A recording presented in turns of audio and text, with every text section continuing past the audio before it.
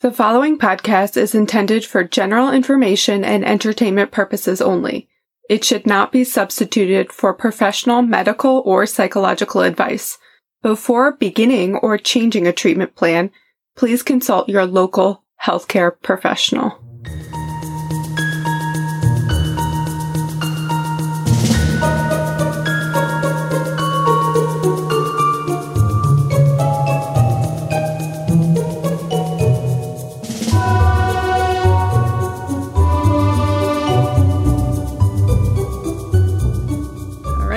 Go.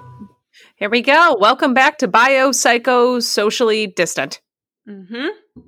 I'm having wine for once. Oh, good for you. I am, as usual, having a cocktail in a can. Look at you go. That's all I have is wine.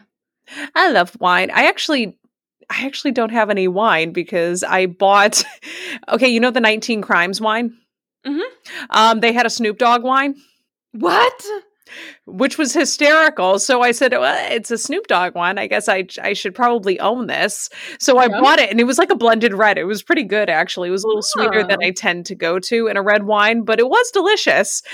So I didn't buy my usual closet box of wine. So I bought the bottle, and the bottle is kicked because I bought it a while ago. I have Bota Box. Actually, I have 2 Bota Boxes in my fridge. I look like a wino because I thought one of them was empty and it was not. It was not ready. You had to tip it. You had to tip it. Do you take it out of the box and like squeeze the rest of it? I should. Oh, you don't. Easier, honestly. Oh, I do that like at the ends. I just because I don't want to put liquid in my garbage, so I squeeze the rest of it out, and it's always more than I think it is. And I'm like, oh, that's a lot of wine. That's a lot. Is a good thing. That's a lot of wine. I'm going to be annoying. You're getting all of your money's worth is what you're doing. Not wasting anything. Yeah, I have the Litchfielder Distillery cocktail in a can. Those are good. Those are so good. So today we actually are doing our first kind of duo joint episode where we both research and learn about the same topic. Yes, this is kind of like a test run. Maybe we'll do it again. Because there are so many. We both watched the same documentary multiple times in my case, and I believe in yours. The first time I watched it was like right when it came out. So it was a couple years ago or a year ago or something. Looking back, I think I've seen it before, or I've seen parts of it before, or I've seen some sort of 2020 60 minutes on. I think I had seen like a 2020. I think in my research, I did see that there was a 2020 episode, and I think that's what I watched. So we watched the HBO documentary. You can also get it for free on YouTube. I don't know if it's legal for me to say that, but... Well, you're not the one who put it on YouTube, so I'm not. Yes, it was free with advertisements, which I think is kosher. It's called Beware of Slender Man. It came out in 2016, and it was put on by HBO. Mm-hmm. So tonight we're going to discuss our findings. If you want to check out the documentary and hear what we're saying along with us, please enjoy. But we'll also kind of explain what the story is about along the way, so you don't necessarily have to. But it is really good, and it is under 2 hours, and it's a pandemic, and we're all basically homebound. And what else do you have to do? And if you're listening to this podcast, you probably like true crime documentaries. So correct. Or just documentaries in general. I would love to do more of the HBO documentaries like Mommy, Dead, and Dearest. I think that would be a good one for us to do. That was a good one. That was a really, really good one. That's about Gypsy Rose Blanchard and murdering her, being an accomplice and murdering her mother, Dee Dee. But that's another podcast for another day. Now we're going to get into Slender Man. Yes. The Slender Man slaying, as they call it, even though nobody died, thank God. Nobody died, thank God. The Wikipedia page is called the Slender Man stabbing, I believe. Oh, okay. That's more appropriate, I think. I'll set the scene. So this takes place in Washaqa County, Wisconsin. And in my physical written notes, I wrote out phonetically how to say it, and I didn't put it in my notes, which was stupid. Washaqa County, Wisconsin. Definitely a Native American word. Yes, it is. And it took place in 2014, and it centers around 3 12-year-old girls, Anissa Wires, Morgan Geyser, and Peyton, nicknamed Bella Lautner. I'm glad that you said that because I didn't write that down. Like, I have their names, but I wasn't as detailed as you were. I do the best I can. So in May of 2014, it was May 31st. Peyton Bella, I just called her Peyton throughout this. Her nickname is Bella. I'm just going to call her Peyton for the sake of argument. Was stabbed by her two friends, Anissa and Morgan, in order for the latter two girls to gain favor with the Slender Man, a creepypasta modern day boogeyman, if you will. And how old were they, Jordan? 12. Mm-hmm. They were 12 years old.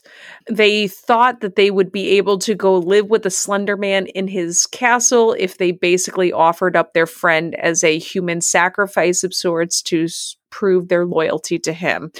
And I'm actually going to let you go into a little explanation on the creepypasta wiki because you did some research on that.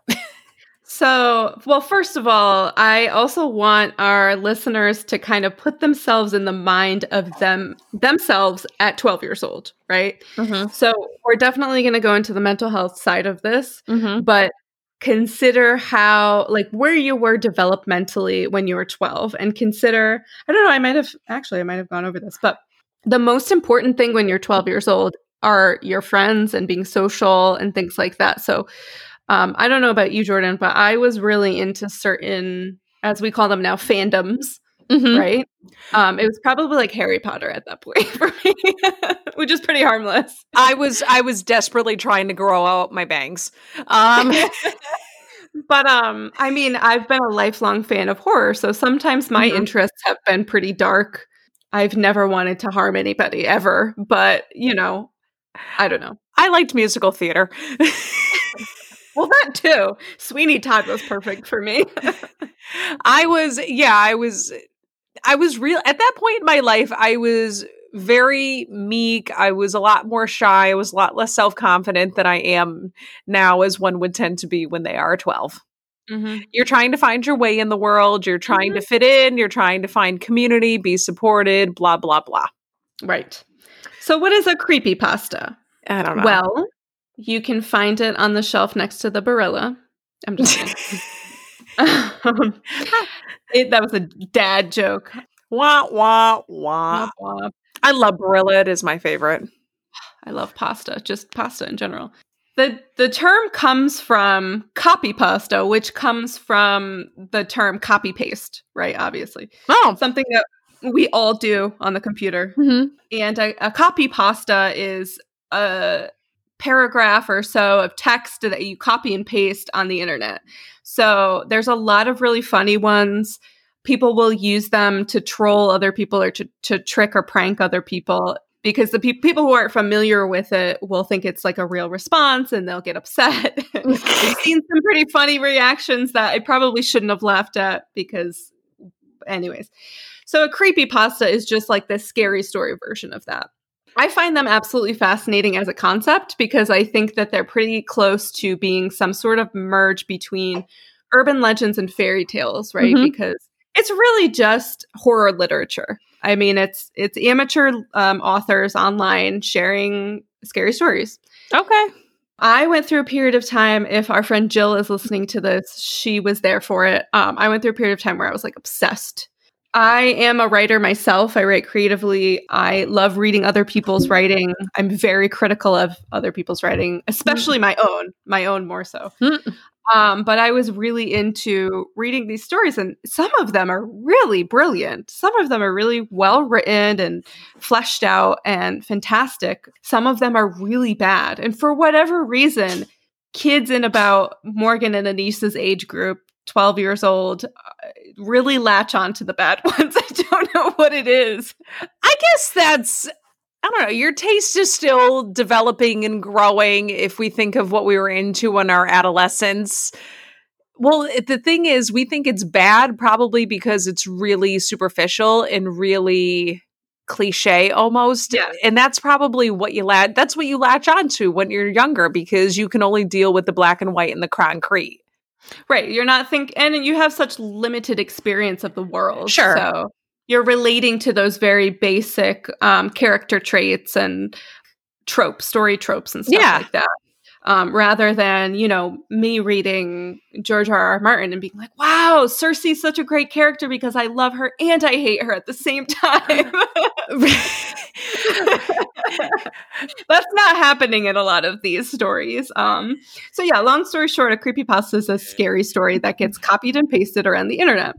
Some of them are good, some of them are bad. A lot of them have developed their own sort of fandom, and by that I mean, like, imagine groupies. So if you're not familiar with the word fandom, it's basically groupies for certain different, media, I guess. There's a Harry Potter fandom, like I said before. There was like a whole big Sherlock fandom that was a huge thing when that show was on, et cetera, et cetera, et cetera. Which is fine, and it's sort of, because it's in such an accessible platform, it's really easy to inject your own opinions and thoughts and hopes and dreams and even in yourself into these stories, and that is fine. That is totally fine. Yeah. Just don't hurt other people. Right. And I think that's what, there's actually a writing trope called a Mary Sue. Mm-hmm. And a Mary Sue is like a term for like a self-insert. So when you think of Twilight is a really good example. Yeah. Twilight, was it Twilight? Wasn't Twilight, didn't that start as fan fiction? I actually don't know the answer to that, but I know that it has a big fan fiction following. Yes, or it did anyway. Or it did. It's kind of old news at this point. No, you know what I'm thinking of? 50 Shades of Grey started as Twilight fan fiction. Really? So the main character, I forget what her name is. I never watched the movies or anything like that. I did not either. In the 50 Shades of Grey is a self-insert. It's a Mary Sue. So the Mary Sue tends to be like perfect for the main character so they can have a romance with the main character, things like that, Mm-hmm. So if it were using one that most of us are familiar with, if it were Harry Potter, it might be a girl who has a troubled past like Harry does. Maybe her parents died too, mm-hmm. and she understands him, and things like that. Yeah, so it's the absolute perfect, so it's it's who you would ideally be in this world. Right. And I think my theory is that the reason why younger kids kind of latch onto this horror genre is because they're feeling very misunderstood and they don't know who they are. And that's expressed, I think, through these characters in these horror stories. And usually these people in the horror, I don't even want to say the protagonist, but the main character, because, they're not necessarily a good person, they're very often othered. Right, exactly. They're the underdog. Even with this Slender Man, he's faceless and an outcast. And so, do you have in your notes at all where Slender Man originated? He originated in 2009 as a part of a Photoshop contest. Right. And on which forum was it? I think was it Something Awful? I think it might have been. I actually did not write that down. I just saw that it turned into an urban legend and had a lot of fan art spin-offs, and it was picked up by Creepypasta.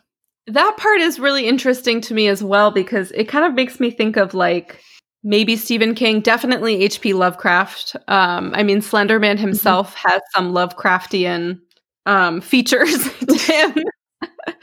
He is kind of an eldritch horror, but so it started as the character in a Photoshop contest. He was just like this figure lurking in the background mm-hmm. Of a photo of children playing in a playground. Yeah. And people fleshed him out and developed him from there. And because people were writing all of these stories and creating this art, he developed all of these features and a backstory and all of this stuff that, from just a photo, which is interesting. That is interesting, actually, because it was just a photo, and it was actually a pretty good Photoshop. It was very well done, and that was kind of the whole point of, are those the girls? Yeah, we're going to have to wait for her to stop. Clover, what do you have? That's her mouse. Oh, she ran around with a mouse in her mouth. Mm-hmm. That's awesome. All right, so let's jump into this. So I kind of started, as the documentary started, with a background of the two girls that had committed the crime. This documentary is the majority. It's about the backstory of the two perpetrators. There's not a lot about the victim of the crime, which, for its intents and purposes, is kind of the... it's fair. I think at the point that they recorded the documentary, the crime had had happened fairly recently. So I don't think that they really wanted to, either the family declined or they didn't even want to ask. Or they didn't want to talk to, right. So this is sort of more about motivation and what caused this to happen. So we're not minimizing the victim of the crime at all and only focusing on the perpetrators. Right. So Morgan and Anissa. Morgan, they spoke to her family first. Her mom was really, really sweet. She was just like any parent would, was trying to rationalize and try to figure out the root cause of what happened. And she was saying, I should have known because she wasn't sad when she watched Bambi. Mm-hmm. And then I kind of like thought back to the MacDonald triad when we discussed that, and we're trying to get away with the signs of a serial killer way of thinking. It's really kind of a multifactorial thing. Yes. And what it all boils down to is, while Morgan definitely had some mental health issues, you can't kind of boil it down to, well, she didn't think it was sad when Bambi's mother died and she was, yelling for Bambi to get away, which is, I guess, what she was doing. That's not an abnormal reaction. She said that Bambi's a baby, and she wanted the baby to be okay. Right. And I think it could communicate her difficulty. People say that sociopathy is a demonstration of like a lack of mirror neurons, meaning you can't understand other people's emotions. I don't know if that's actually true, if that's based on real research or not. But I mean, it could very much be that she has no empathy. It could also be she doesn't understand what's happening. Because, did you understand what was happening when you watched Bambi as a little kid? No, I really didn't. I never watched Bambi as a little kid, which was good because I watched that clip and I wasn't happy. It was a lot more disturbing now as an adult, I think. It is. It was way more disturbing as an adult. And you look at the sads, like I think The Lion King is a lot sadder now as an adult than I ever did when I was a kid. And again, it's the fact that you and I both have had a lot more world experience. Sure. We've had a lot of firsthand experience with grief and things like that. That makes it easier to understand. Oh, I watched the end of It's a Wonderful Life last night, and I have seen that movie thousands and thousands of times. I have an It's a Wonderful Life tattoo. I love that movie. I was sobbing at the end of it just because as I get older, you relate to the main character a lot more than you do when you're younger. That's right. It's just your perspective changes. So, while she might have difficulty empathizing, I don't think she lacks, just going through this documentary, I don't think she lacks empathy completely. I think it's very rare for people to have empathy. I just think she was, neurodivergent. And I know Mom says from a young age, Morgan didn't really care what other people thought of her. And I kind of wondered, if she would have been diagnosed with autism, maybe. Often misdiagnosed in girls because there are different signs. And Mom does say, I didn't think it was strange that Morgan developed an interest in horror because I liked that stuff too when I was a kid. Yeah. I mean, personally, the first time I watched, so I blame this partially on my mom and partially on my wonderful English teacher that I loved when I was exactly their age. I was 12 years old. She purchased a whole bunch of monarch caterpillars. And we were going to watch them turn into butterflies, but she assigned them each a famous author. And so we, by random lottery, got assigned a caterpillar that was linked to an author. And mine happened to be Stephen King, right? Really great for a 12-year-old. No, it's sure. And so my mother was like, yes, I think.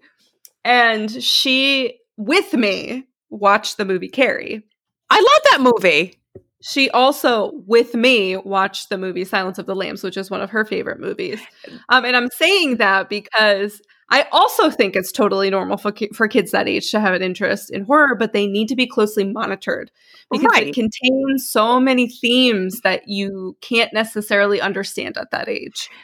Right. Silence of the Lambs is a brilliant movie. I don't know if I would have totally understood it when I was younger, but it's true. And kids do like fantasy and horror because it's kind of fun, because it's scary and you want to feel cool that you can sit through a scary movie. I am a wimp. But I also think scary movies are fun, and I am probably very fun to watch them with because I'm so jumpy. Yes, probably. Yeah. So it's, it's kind of like that silly being afraid. It's when there's no disconnect to this is make-believe versus this is reality. Right.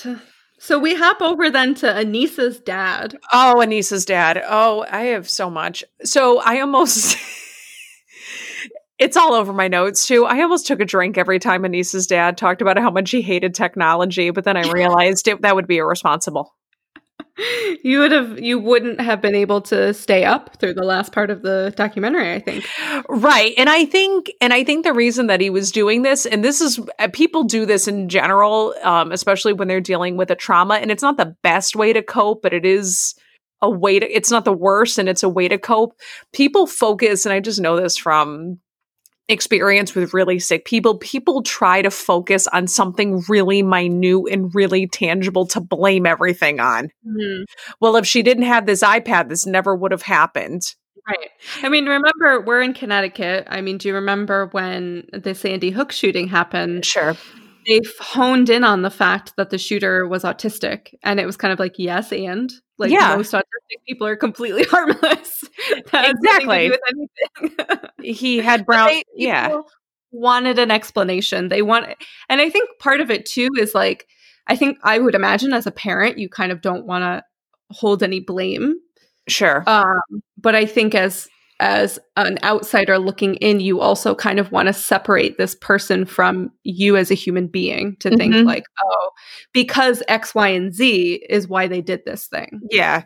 She always had her iPad, but I told her to get all, like, he was deflecting payment, blame and responsibility. And I am not saying anybody is to blame for this. I think that's way too complicated of a situation to blame one person for, but I don't know why he did the documentary in the first place. He was so mad.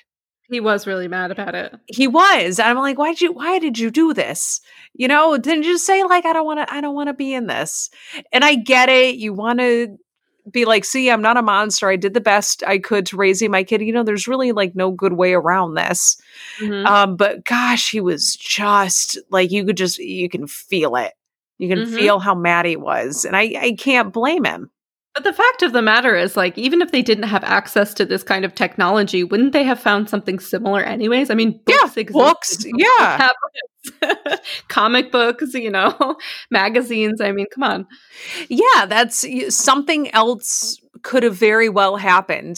Stuff like this happened before the internet. You look at this, actually, a lot of this reminded me of Charles Manson.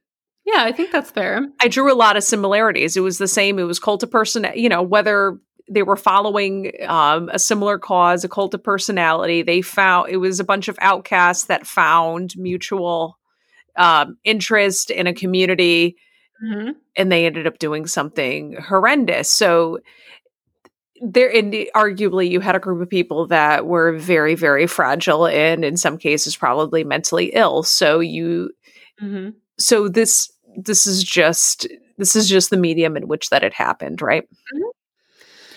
So they kind of intersperse the documentary with footage of the girls being interviewed by the police after the crime happened. Thank goodness. Mm-hmm. Bella was stabbed. I don't remember. I'm sorry, Peyton, for clarification's sake, Peyton was stabbed. I don't know how many times. 19. She was able to crawl to the road and was found by a cyclist alive. Thank goodness. They were able to rush her to the hospital and provide her treatment. And she's okay. Yes, she's okay right now. But, both of these girls are in interrogation rooms with the police. And oh my God, it was so cringy to watch. They had no insight into what they had done. There was no... Tell me if you felt this way, though. Mm-hmm. I almost felt like it was a little bit of drama, like they were playing it up a little bit. I think there's this niche of people, especially when you're that age and you're trying to find your identity, who will say things like, "I'm a sociopath, LOL," or like, "I relate to the Joker." And it's like, no, very few people do. Right. And Todd, you're 23. You don't have a job and you live in your parents' basement. You're not the Joker. Oh my God. I quoted my own note, which said, and I quote, "Zom, are you a psychopath?" And I did every other letter small. Yes. That's what it made me think of. An R, like the letter R, the letter U. That's like what it... when they were looking at their internet searches, or when the stuff that they looked at on the internet, that's what it reminded me of. Right. Which, everybody goes through that phase of some cringy phases of sorts, but not everybody kills somebody. I think it's interesting that you said that about Morgan. I thought Aneesa seemed like she was on the spectrum. I'm trying to remember which one is which. Yeah, I would agree with that, because I think she was a little bit more maybe lucid and able to answer things more concretely. She was the one that said, "I want to know how far I ran, or how far I went. I'm not very athletic." Right. And Morgan had asked, they said, "Oh, Peyton is in the hospital," and she was like, "Oh, is she dead?" Yeah. How's Peyton, the one who got stabbed? Mm-hmm. And she said, "Why'd you stab her? It was necessary." Like, she was very, very flat. I had a question, though. I had a lot of questions about this video playback of the interrogations. First of all, why is a lawyer not present for these children? Or exactly. Or their parents? Because I know, I know legally their parents are required to give consent, but I thought that the parents could sit there during the interrogation. It really bothered me. And what also really bothered me was that they read both of the girls their Miranda rights. Mm-hmm. And this is not a critique specific to this police department, but in general, if children are going to be charged with crimes, that we need to write the Miranda rights in a developmentally appropriate way. Because that's a good point. You're saying like you have the right to remain silent, blah, blah, blah, blah. Does the kid actually know what you mean by that? Or are you just reading it and telling them to sign their name? And then that begs to question, do adults that are being read their Miranda rights necessarily know? Because people on average, what is it? What's the average? Like an 8th grade reading level, or a 6th to 8th grade reading level? Well, and believe it or not, there's a certain police department in our state that has a history of not providing interpretation for people who are not native English speakers. So they'll read the rights in English and the person has no fucking clue what they're even saying. Great, thanks. I hate it. Mm-hmm. Are you shocked? I'm not shocked. No, of course not. That's really, I actually wrote the same note as well. I said, "Can you read Miranda rights to a child?" And I said, "Yeah, you probably can. Why don't they have a lawyer?" Because the kid isn't going to think to say, "Can I get a lawyer?" And let's add to the fact that anytime that you're questioned in this kind of a way, you should have a lawyer present. Like, you should, yeah. Police, I was just listening. I can't remember what podcast I was listening to where they made a really good point that police bank on the stigma of having a lawyer present as, if you call a lawyer, that means you're guilty. They're banking on that. Yeah. Because you don't have legal counsel now and you'll slip up, Right. And being questioned in this way, it's not a normal conversation. No, not you at all. You need a lawyer. You need a lawyer present. I agree that their parents should not be present because that could probably sway them. But I do think there should just be a lawyer present. Add to the fact that a lot of children, A, are afraid of authority figures, and B, really want to just please adults. Like, they want to do the right thing. Mm-hmm. So if that means telling them what they want to hear, they may be doing that. Yeah. Or in their case, they thought they were, they thought that they were pleasing Slender Man, who doesn't exist. Right. So they didn't think they did anything wrong. Right. Fucking Slender Man. Fucking Slender Man. One of the things I noticed is that they kind of go back and forth between who had the idea. Morgan says, "Oh, and Aneesa had the idea, and she knew Slender Man." Like, what? Were they on a nickname basis? Slendy. That's what I got out of it too, and that's kind of. Aneesa was a little bit more stable than Morgan, so I kind of tended to think it was her idea, and she had the one who was a little bit more unhinged do the actual stabbing. I had wrote down a conversation that they said happened between the two of them. So Morgan, "Hey, Aneesa, we should be proxies." What's a proxy, Jordan? Can you explain that to our listeners? Yes, I actually wrote it down. A proxy is a follower of the Slender Man. And Aneesa goes, "How do we do that?" And Morgan says, "Well, we have to kill Peyton to prove ourselves worthy." And then I quoted, "If you're a proxy, you live in Slender Mansion where all the creepypastas live," which is also really cringy. It's in Nicollet. It's in Nicollet National Park, which just happens to be where they live. Like, who decided that? It actually isn't. I Google mapped this, right? I'm sure. I think I did too. It was 5 hours, like a 5 hour. I'm just going to find it in my notes. It's in their state. Like, it's closer to them than it is to us. Correct. It's a 5 hour drive.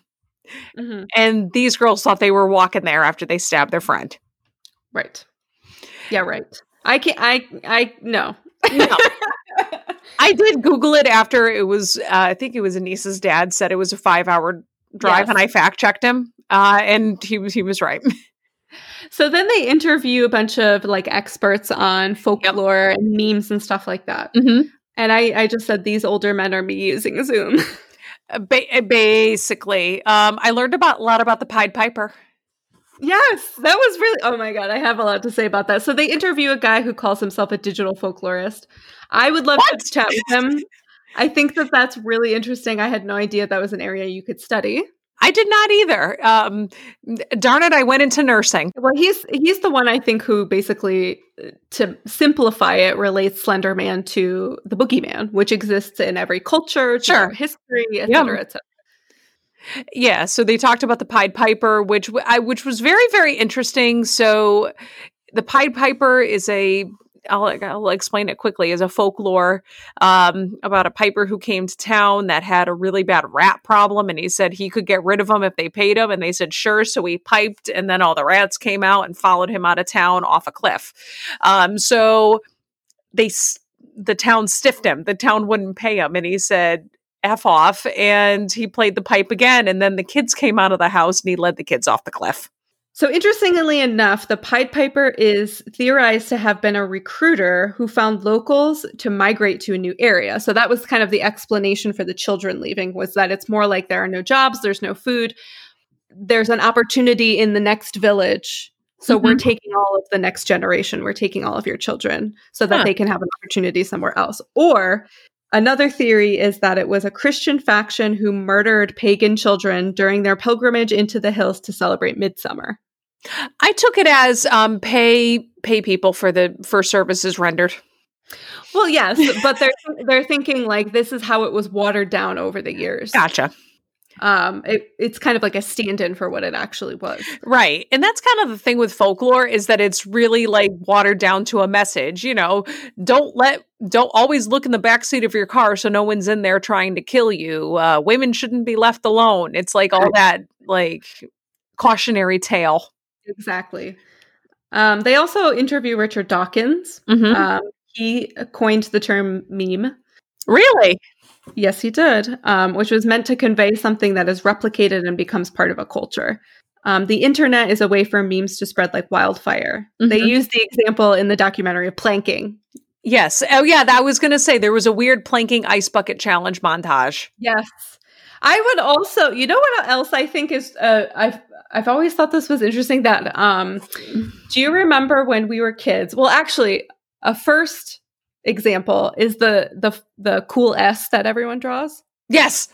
That was before the internet, but every child knew how to draw knows about it. So I think that would count as like a pre-internet meme. A pre-meme meme. And then the other one is that, do you remember that song? I believe I can fly. Yep. I got shot by the FBI. All I wanted was a chicken wing. Yes, it was, but everybody knew it. Yes. It's another one. Anyways.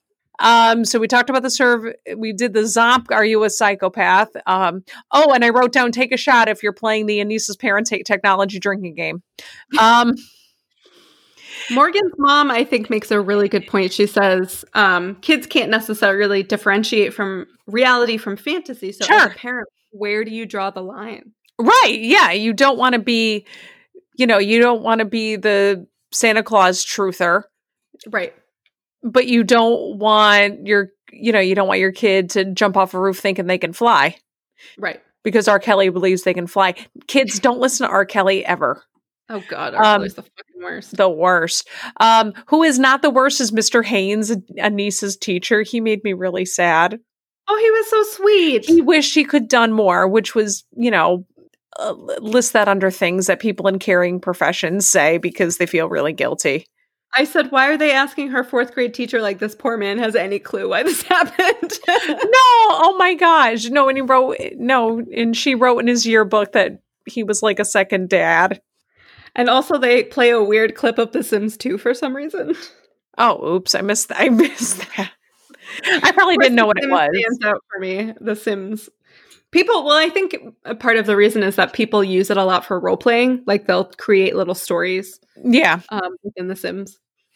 Yeah, that's true. That's very, very true. And then Anissa was able to have a phone call with her dad and some friends. Why is a former inmate there? What do you mean? When you remember when Anissa called? Yeah, no, I know what you're talking about, but what do you mean? Why can't he be there? What? Like, so he got out and he is hanging out with her dad now? I guess. Maybe he did something really minor. Okay, but that seems, I don't know, that was off. That was off for me. I was like, wait, what? I said Anissa's friend Maggie, who is 12 going on 40, tells us that Anissa didn't fit in. She was a follower, and that some kids are just believers. They believe whatever they hear. I know she had very, very good sense. Dad had a really hard time interacting with her, which granted, calling your kid in prison is weird. Yes. Yeah. Mm-hmm. Probably something they never in their lives expected to do. No. Morgan also almost sounds like Luna Lovegood to me. I hope there's pudding. I know you see them, Harry. I see them too. Yeah, she's kind of like that, the manic pixie dream girl, but in real life and it's weird. Yeah. Except we love Luna Lovegood and we don't like Morgan. No. And Morgan leaves Snape out of this. All right. I knew you would say something about that. Poor Snape. Poor Snape. We'll get to that. So it all comes. So the night of the crime. All right. So we're at the day of the crime. They went to a sleepover at Morgan's house for Morgan's birthday. The original plan was for them to stab Peyton at Morgan's house. Holy crap! Right. Yeah, because what was the reasoning? Oh, based on Anissa, says the investigator, based on what I've read, it's easier to kill someone while they're asleep or unconscious because if their eyes are open, you can see yourself.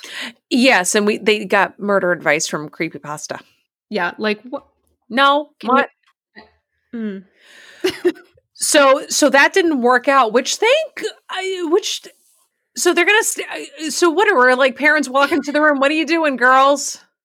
Oh, we're just killing our friend. Yeah, you could have knocked me over with a feather. So, like, what? You and I used to go to sleepovers where we would stay up all night and fucking like do scavenger hunts. Why couldn't they do that? I mean, we did try to resurrect the composer of Rent once, but whatever. See that there's a difference. No one died. Exactly.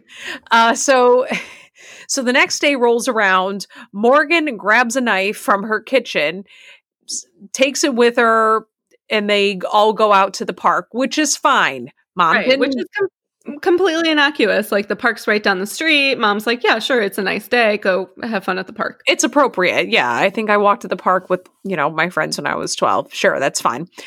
In keeping with the Murder 101 creepypasta page, which apparently exists, they tried to knock out Peyton. They tried to hit her head so she would pass out. Didn't work. Oh, that's good to know, Jordan, when we try to murder someone. Try to knock somebody. They were trying to do it in a public bathroom sitting around the toilet. They were really bad at this, which is good. They were 12. That is good. So then they had her lay down saying that they were going to play hide and seek and they were going to try to hide her under leaves, I believe. Right, after they slammed her head into a wall. That would have been the point where I went home, but not necessarily. When you're young like that, you don't want to rock the boat. Right. Again, it's all about being social and being with your friends and fitting in and stuff like that. So I can see why, even if that happened, she was like, it's fine. It's fine. My head hurts a little. So Anissa told Morgan to stab Peyton. Morgan apologized right before doing it, Morgan meowed at her. Yeah. Yeah. Anissa told her to go crazy, and Morgan oh God, bad. Which beside the stabbing is you and I after too many drinks. And then the next thing I want to get to is they talked about, so this obviously happened. So Morgan stabbed Peyton 19 times, not fatally, thankfully. And they ran off to go walk to the Slender Mansion 5 miles away by car. They were going to walk. And I also, mom at this point in the documentary says, I explained the birds and the bees and periods and the way your body changes during puberty. And Morgan's response was, Mom, I don't believe that really happens. So mom was like, she seemed so naive, not like someone who I would have to say, don't kill someone too. Right. Well, when do you ever think you're going to say, right. Don't kill somebody? Tyler, who was the guy that you were talking about before. Yeah. Is totally someone we would have hung out with in high school. I mean, his hair he's got like I don't know, his hair is covering one eye. Oh yeah. Possibly only has one eye. We're not sure. And he explains, the boogeyman is the explanation for the unexplainable. They truly believed that Slender Man was real. I'm sure they did. I don't think this was a cop-out. I think this is something that they truly believed. Right. Which doesn't excuse it. No. Jeanette Woolley is the psychologist that they interview, and she makes the point that internet helps to muddy the waters on what's real and not real. And the girls both being believers strengthened their individual beliefs. So remember we were talking about the targeted individual community. There was that Vice documentary about them. Yes. And you said, so they get together at like targeted individual convention where like they're all in one place and the government can very easily find them. But hey, Yeah, and it's the cult of personality, and it's the Believers Club. It's like Santa Claus. That's what they kind of likened it to in of course, a very, very, very grim way. But it's true. You don't want to not believe in something because everybody else believes in them. Not everybody else in this case, but their friends believed in them too, and that's something that bonded them. So they needed to kind of keep this vision alive. When you're online, and you really have the opportunity to interact with dozens, if not hundreds, if not thousands of other people who believe in this stuff. So that gives it even more power. And they show, and I think I'm glad that they did this, but they show clips of videos that you can find out all over the internet on YouTube and stuff like that of CGI or like scripted scenes that look very real. They're very convincing.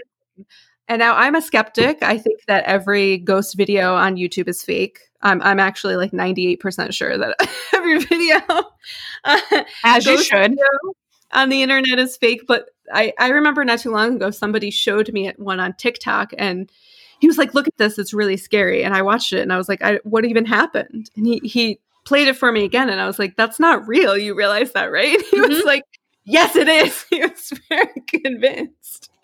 So it's easy to trick people because of technology, And here's the thing with the internet, and this is going to come as a bummer to a lot of people. If you're looking to support an opinion that you have about something, you can probably find support on the internet.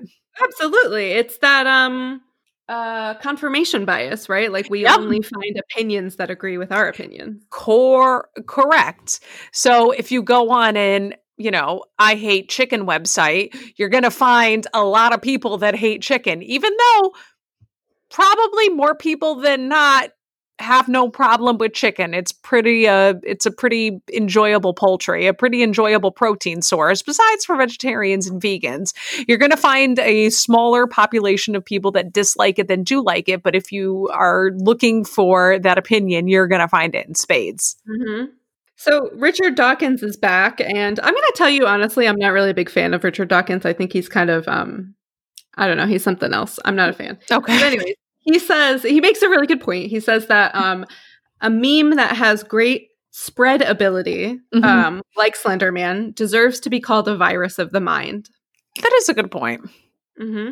And it's going to, and something that they brought up, it is going to affect people differently. People are going to have different perceptions and different reactions to things. And a really good way to think about it is that happens with everything. There are people that can't drink apple juice because it gives them a stomach ache. And there are people that can. There are people that are scared of heights and people that are not. There are people that, get really sick on roller coasters and people don't. That's why when you go, it's all relative, right? Yeah, it's all relative. You go to the doctor, they have that pain scale because a rolled ankle might be a 7 out of 10 for you and a 4 out of 10 for me. It's completely different. Yeah, it's completely, have you injured that ankle in the past? How did you injure the ankle? Do you have other injuries going on? It's the same thing with mental status too. Right. People's reaction to getting punched in the face are surprisingly varied. So back to, so we talked about the folklore, so we talked about folklore, and now we're to the trial. And one of the things that has to be distinguished and has kind of been a growing theme throughout this documentary is, are Anissa and Morgan going to be tried as adults? So what does that mean? I'm so glad you asked, because I watched another documentary about children being tried as adults. So, and I did link it in the show notes too. It was really interesting, really sad, and really informative because I frankly didn't know either. So there's so a judge can decide to try a minor as an adult. So meaning that they wouldn't stay in the juvenile court system until they reached of age as an adult. So for minor crimes, a child goes to juvenile hall. When they become a majority, either an adult, they're able to reintegrate into society. If they are a repeat offender or their crime is deemed heinous, out of the ordinary, or particularly brutal, they can be tried as an adult. Is there like a legal definition of those words that you just used, or is that kind of subjective? It's pretty subjective because the documentary I watched was everything from robbery to murder. Right. Of folks tried as an adult. I will say, I will verbalize this because this was really sad. A lot of the minors in there were repeat offenders. Some did commit murder. Somebody that was in there for murder was involved in a robbery, and the homeowner shot one of the people involved in the robbery and killed them. And in the state that they lived in, if you are involved in a robbery and one of the people involved in the robbery is killed, not by you, you can be held accountable for murder. Wow. Yeah. I could see maybe being accessory, but murder. Being tried for murder, that's wow. Tried for murder. So he was a minor and he was tried as an adult for murder and had a very, very long sentence. I have some thoughts and feelings about that, but that's for another podcast. That's for another podcast. So that seemed like what the big difference was. You're able to carry out a longer sentence if somebody is tried as an adult because they would age out of the juvenile court. So if somebody is tried and found guilty as an adult while they are a minor, they are not put into a prison with other adults. They go into a juvenile section of an adult prison. And once they age out of that area, between 18 and 21 years old, they are brought into the general population prison. Which, depending on where you are, can be, well, I mean, even at a low security prison can be pretty rough for a kid, who's never been in that environment. But sure. I mean, depending on where you are, you could be in Supermax, which is like the hardest of the hardest criminals, Sure. And the juvenile ward is a lot different. This is just from my experience of, I do enjoy a prison documentary. I'm not going to lie to you. Kayla and I both like the show 60 Days In. Yeah. It's way different. And it's actually way more, the juvenile prison ward is way more effective, in my humble opinion. Right. It actually reminded me a lot of, when I did my clinicals, I did my psych rotation. I did it on an inpatient, I was in an inpatient psych ward for children.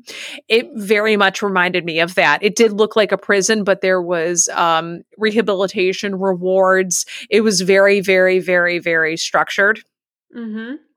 And that's what it reminded me of more than a prison, which I think is probably a lot more effective than perhaps what we have now. I'm not an expert on the prison system. I don't claim to be, but that's sort of my 2 cents. I mean, well, again, that's another podcast, but for another day. I've never worked with inmates, but I've worked with former inmates, you know, people who were in for any period of time and were out. Obviously that's what a former inmate is, Kayla. Yes.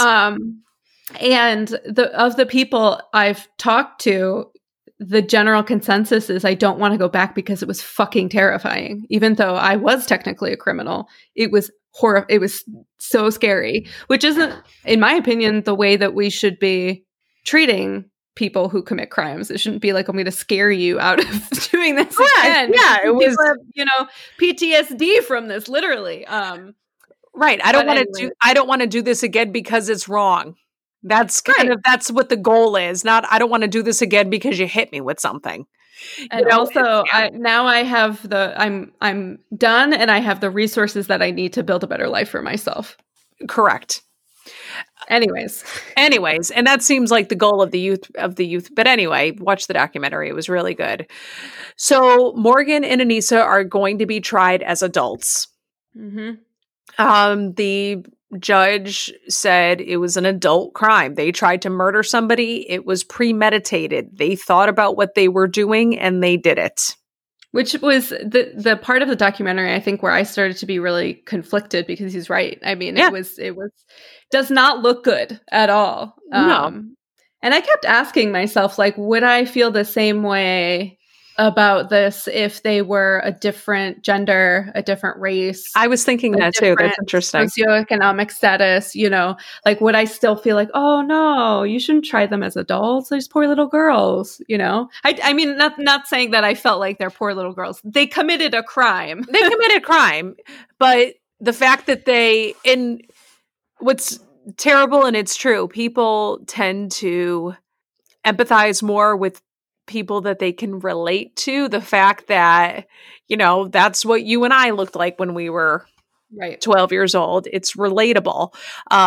We're not used to seeing little girls stab people. That's not something that we associate little girls, you know, that's something we associate little girls with. But you're right. I did find myself doing that as well.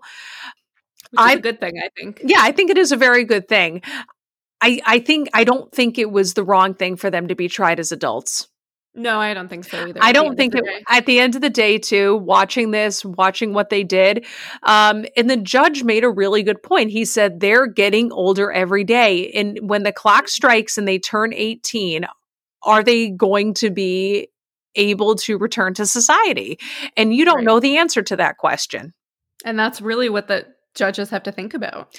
Right. I have a lot of respect for judges. I think that's a really, really difficult job, because you truly have to be unbiased. And a lot of them aren't. A lot of them, surprisingly, I think a lot of them do take their job seriously. And I think that is a really good and reassuring thing, because you have perhaps somebody that is appointed to a high court, perhaps, and you have to hope that they make the right decision. That's right. Ethically, as they should. It shouldn't matter. Just like you and I take care of people that we don't necessarily like. Right. Or agree with.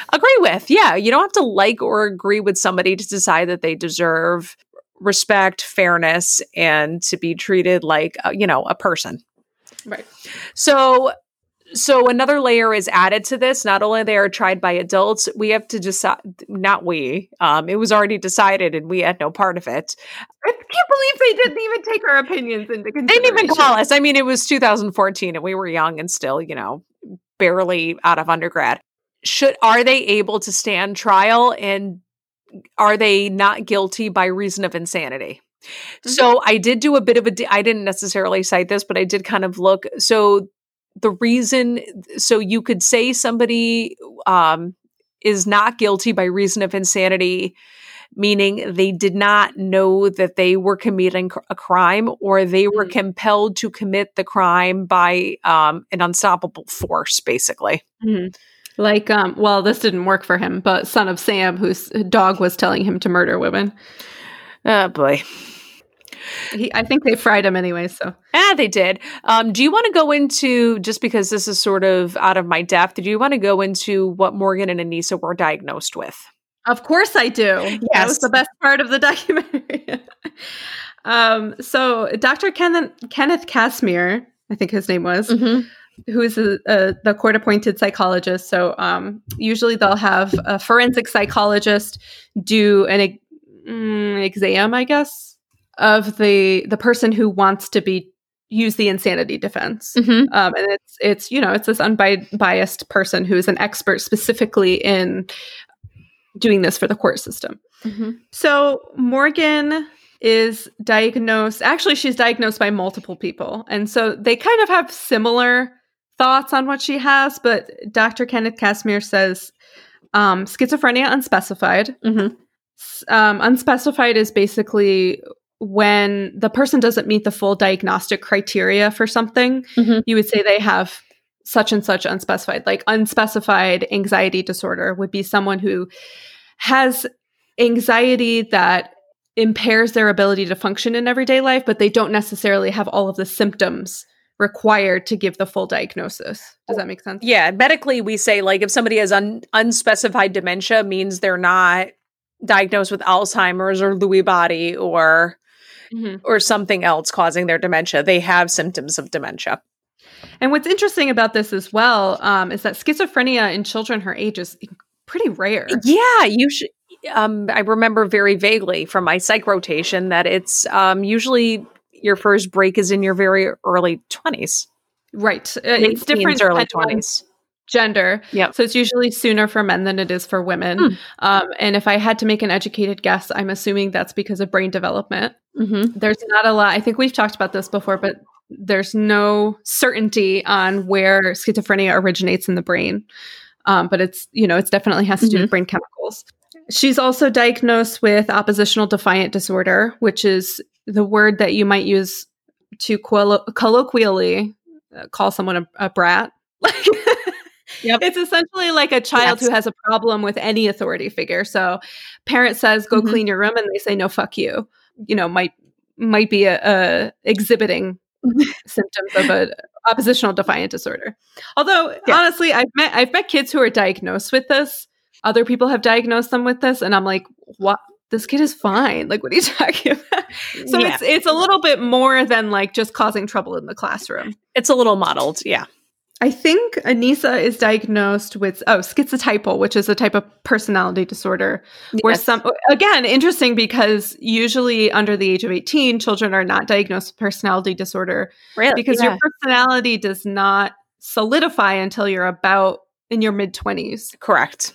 So you can be diagnosed with a personality disorder at 18, but things might change by the time you're 25, 26. So the fact that she's diagnosed with a personality disorder is interesting, but I'm not saying it's wrong. It's just interesting. It is interesting. Of course, I haven't sat in front of either of these girls. I don't know what they're like. I have no way of diagnosing them. These people do. Correct. So schizotypal personality disorder is kind of... I do have to mention Morgan's father is also diagnosed with schizophrenia as well. Right. I wanted to get into that too, but Anissa's schizotypal, which is, it's not exactly schizophrenia, but it's kind of some of the characteristics of someone with schizophrenia. So the bizarre behaviors or beliefs, they're usually like loners. There's the flat affect, which means they don't really show emotions. Yep. Social anxiety, which kind of explains, you know how before you said that, what did you say that Anissa seemed like? She was autistic? Yeah. So it kind of goes in line with that. It's a little bit similar. I mean, people who are autistic don't have these bizarre beliefs necessarily. No. That's more of like the social piece. This is definitely more, I don't know. It's more of the bizarre behaviors, I guess. Yeah, I was getting the autism vibe more from the flat affect and difficulty relating. So Morgan's dad, right? Yeah, yes. Morgan's dad has schizophrenia. And when they were interviewing him, which they saved for the last part of the documentary, it absolutely broke my heart. Oh my gosh. I wrote that in my notes too. It was just devastating. Schizophrenia is very genetic. I was going to ask you that. So if no one in your family, especially no one in your close family, has schizophrenia, the odds of you developing it are pretty slim to none. Mm-hmm. It increases the closer the person gets to you, and like the more DNA you share with someone, basically. So half. Right. So if your identical twin, where you share 100% of your DNA, has schizophrenia, you have a 50% chance of developing it yourself, if I recall correctly. Okay. And then it goes down from there. All right. That's interesting. So if that math is, if that logic kind of holds up, she had a 1 in 4 shot. Yeah, I think something like that. Sounds fair. And it's mom, I think at some point says like, we weren't going to have kids because we know this is a genetic thing. Mm-hmm. But, that's not to say that A, you don't know if it's going to be passed genetically. Mm-hmm. B, parents with schizophrenia can be great parents, so long as they're keeping up with their treatment and their own self-care. And I do, now that you say that, I remember at the beginning of the documentary, she said that the pregnancy was unexpected. Right. And Dad, he talks about his perceptual distortions tearfully. And it sounds absolutely terrifying. So he says, to try and put it in perspective, I know the devil is not in the back seat, but the devil is in the back seat. It smells, it looks, and it tastes real. So that's that hallucinatory piece, right? The olfactory hallucinations, the visual hallucinations, in that perceptual piece of like, I know it's not there, but I can't shake it because it seems so real. Exactly. And I actually, when I was in nursing school, one of our, we had a digital component to our textbooks, and there was a video on basically what your life would be like if you had schizophrenia. Like what you saw.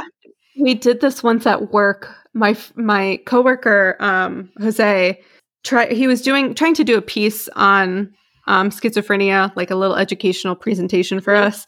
And what he did was he brought in these paper towel rolls and had one person stand on each side of a person in the middle, and the people on the side were whispering things through the tube. Yeah, and it was awful. It was terrible. It's so isolating because it is I would call that a rare illness. And even her dad was saying, I wish I knew what she was seeing. He almost felt a kinship with her and said, I wish I knew what she was seeing. And I wish I knew what her perceptions were. He almost was like, they could have had that. I don't want to say a bond, really. That's what it is. He wishes he could have had that connection with her and maybe he could support her. Right. It's almost like a mentorship, like, hey, I know what it's like. Yeah. Here's what I did. Here's what was helpful for me. You're going to be okay.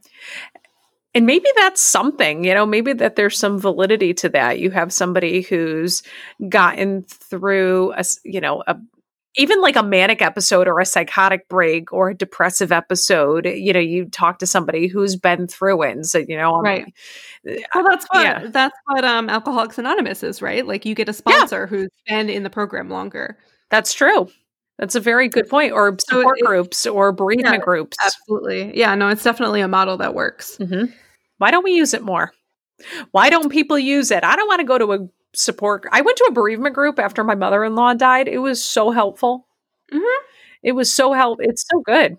A lot of people are concerned about confidentiality when it comes to groups. Sure. Which is valid. Yeah, that is valid. So they have these diagnoses and they were both found not guilty by reason of insanity. Mm-hmm. That does not mean that, they get to walk free. No. So when you're found not guilty by reason of insanity, you are institutionalized. Right. Basically. And also add to that the fact that the guilty by reason of insanity plea is it's either not put into, it's not the plea very often, like it's rare for people to actually very, very rare. Or it's rare for it to be accepted or something like that. It's very, very rare. They were both sentenced to very long stays in mental health facilities. I'll say that Morgan was sentenced to a mental hospital for 40 years in a mental hospital, and Nisa was sentenced to 25 in a mental health facility. Which I think it's better than prison. Absolutely. But how much better?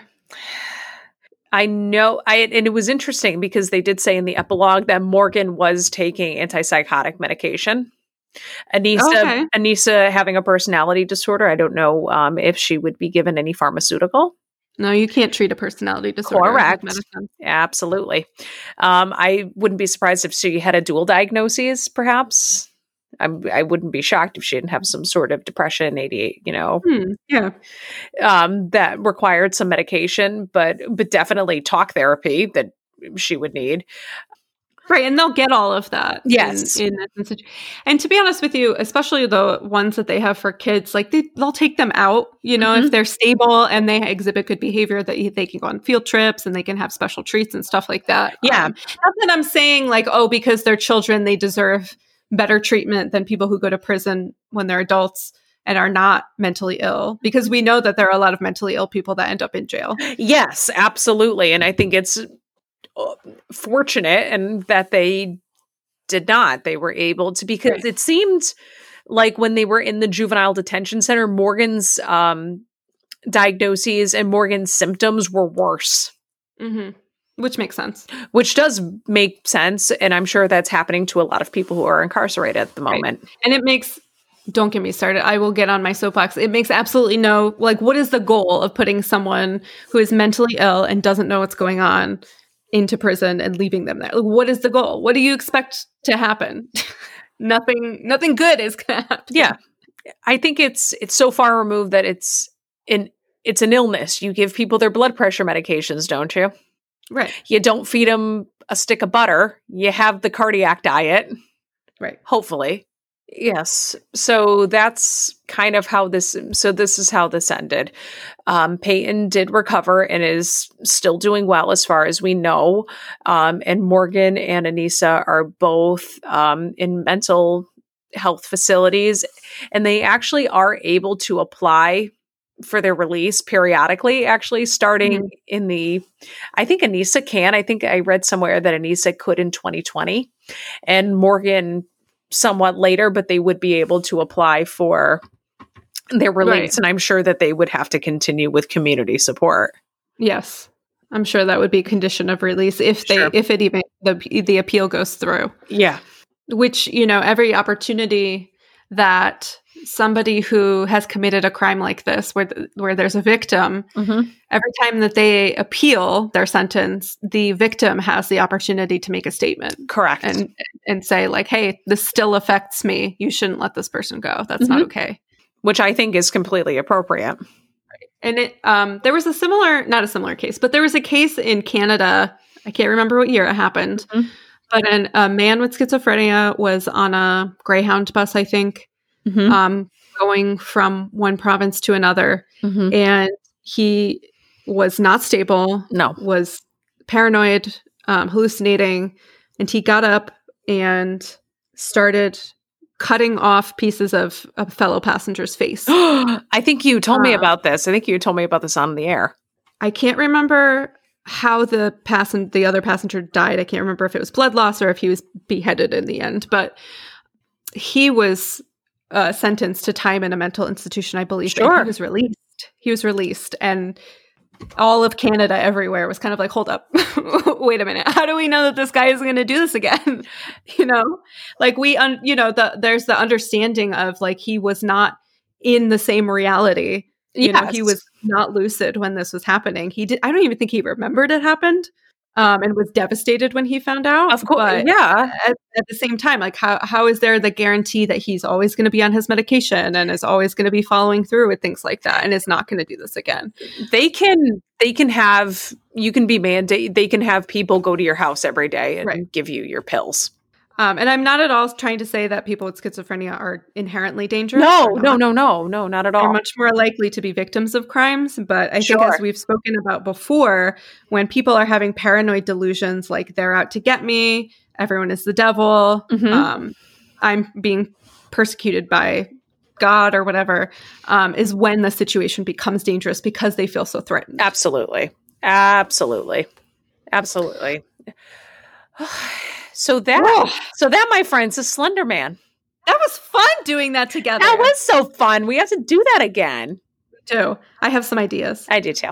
Well, yeah. What? You know what? I have a random question for you. What?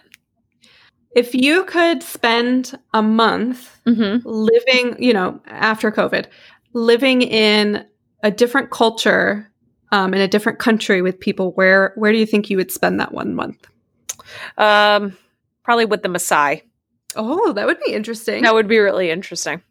I would be informative, fun. I would want to, if I was going to live with another culture, I would want it to be one that was completely different from my own. Yes, exactly. In Africa. I think mine would be like a culture that lives in like a mountainous region. So I'm thinking like Nepal. Oh, that'd be cool. Maybe like Mongolia or something like that. So again, very different. And I think it would be so cool to see how they live.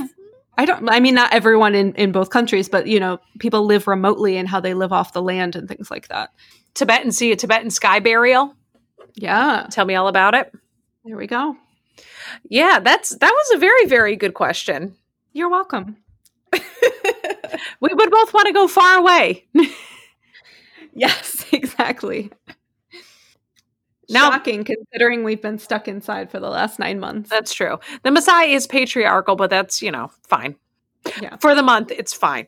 For a month, you can deal with it. Just for the month, I can deal with it. It's fine. That was a very good random question. How are you going to keep yourself sane as the holidays get closer? I think obviously doing self-care. Sure. I feel like it's not, I don't want to say it's tired because that's such an important aspect or should be an important aspect of everyone's health. But I think doing maybe a little bit of escapism. Yeah. If that makes sense. As you know, as I was talking about before the podcast, before we started recording, I just got Cyberpunk 2077, which is a video game. Oh, yes, she did, people. Not to go into this, but the release was disastrous, and a lot of people have a lot of complaints about the quality of it, but I'm really enjoying it. You're having a great time. I'm having a great time. So I just kind of immersing myself in a different world, whether it's through a video game or a book or something like that. I think is helpful. That's awesome. What about you? Baking. Yeah. I'm baking and I'm still running outside. Good. Still running. Good for you. Yep. You won't catch me outside in this weather. Catch me outside. How about that? Oh gosh. Yeah, I'm still running outside. I always have way more Yuletide depression than I do Yuletide cheer. So this is just fine for me. So it's, what else is new? But yeah, so my COVID hobbies include running and baking.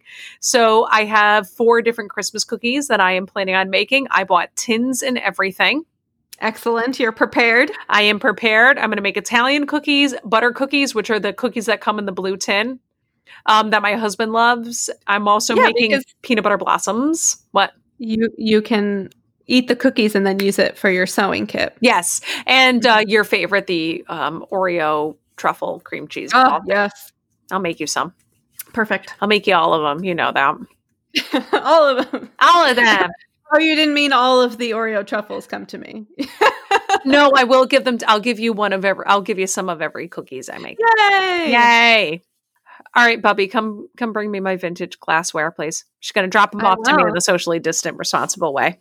I'm so excited. My great grandmother had a whole bunch of lead crystal glassware that is now in my possession. And I'm keeping about 95% of it. And Jordan is getting what did I tell you they were? I don't remember, but they're pretty. Yeah, they're pretty. That's all that matters. Brandy snifters. Yeah. I'm probably not going to use those. So. And I drink a lot more straight up dark alcohol, so I will. Yes. Okay. Yep. All right, Bubby, I'll see you soon. See you soon. No, we love you guys. Yeah. We have to do our spiel. Where are you going? Oh shit, I forgot. Sorry. Follow us on Instagram at BioPsychPod. Follow us on Facebook, Biopsychosocial, a podcast. Do we have a Twitter? Yeah, it's Instagram and Twitter is BioPsychPod. I don't really use I'm in charge of Twitter, and Twitter's a cesspool, so I don't really use it that often. Twitter is a cesspool. posted a Facebook story for us. I did. It was very, very big of me. We love you. Take care of yourself. Take care of each other. Wear a mask, socially distant, do your research, peer-reviewed articles when you decide whether or not to get vaccinated. Catch you on the flip side. Bye. Bye.